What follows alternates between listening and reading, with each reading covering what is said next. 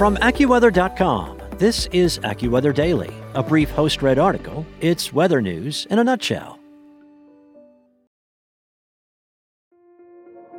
This episode is brought to you by Kia's first three-row, all-electric SUV, the Kia EV9, with available all-wheel drive and seating for up to 7 adults, with 0 to 60 speed that thrills you 1 minute and available lounge seats that unwind you the next. Visit kia.com/EV9 to learn more. Ask your Kia dealer for availability. No system, no matter how advanced, can compensate for all driver error and or driving conditions. Always drive safely.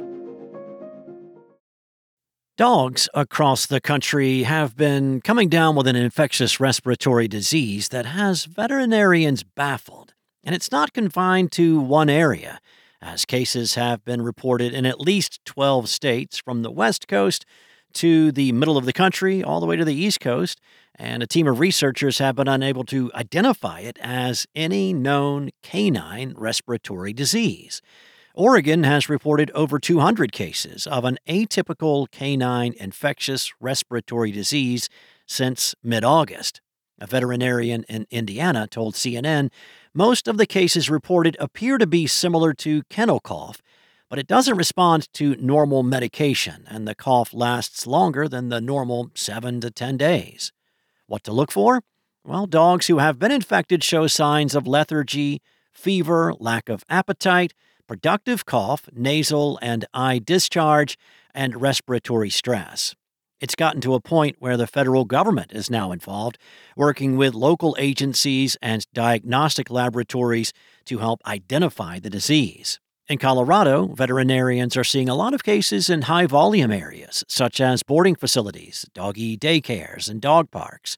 In Massachusetts, the Department of Agricultural Resources said it is working with neighboring states to better understand the factors at play, and kennel operators should be requiring vaccination to prevent future outbreaks. Veterinarians in California have seen the disease too, with the Los Angeles County Department of Public Health's Veterinary Public Health Program receiving 10 case reports from veterinarians since November 16th. In Washington, the state's Animal Disease Diagnostic Laboratory has also reported an increase in sick dogs.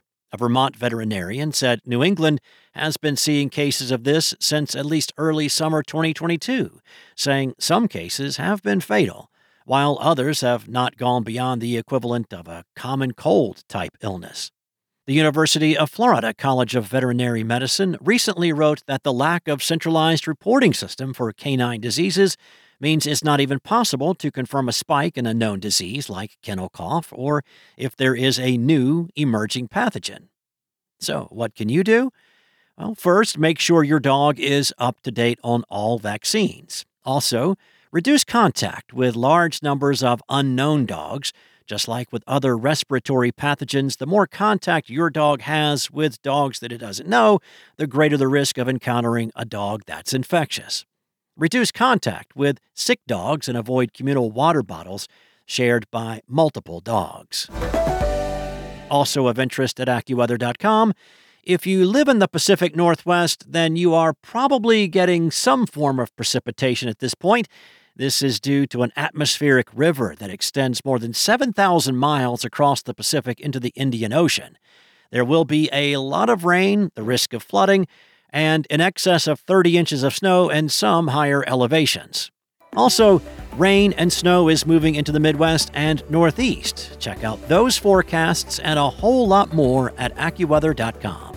And for your local forecast at your fingertips, download the AccuWeather app.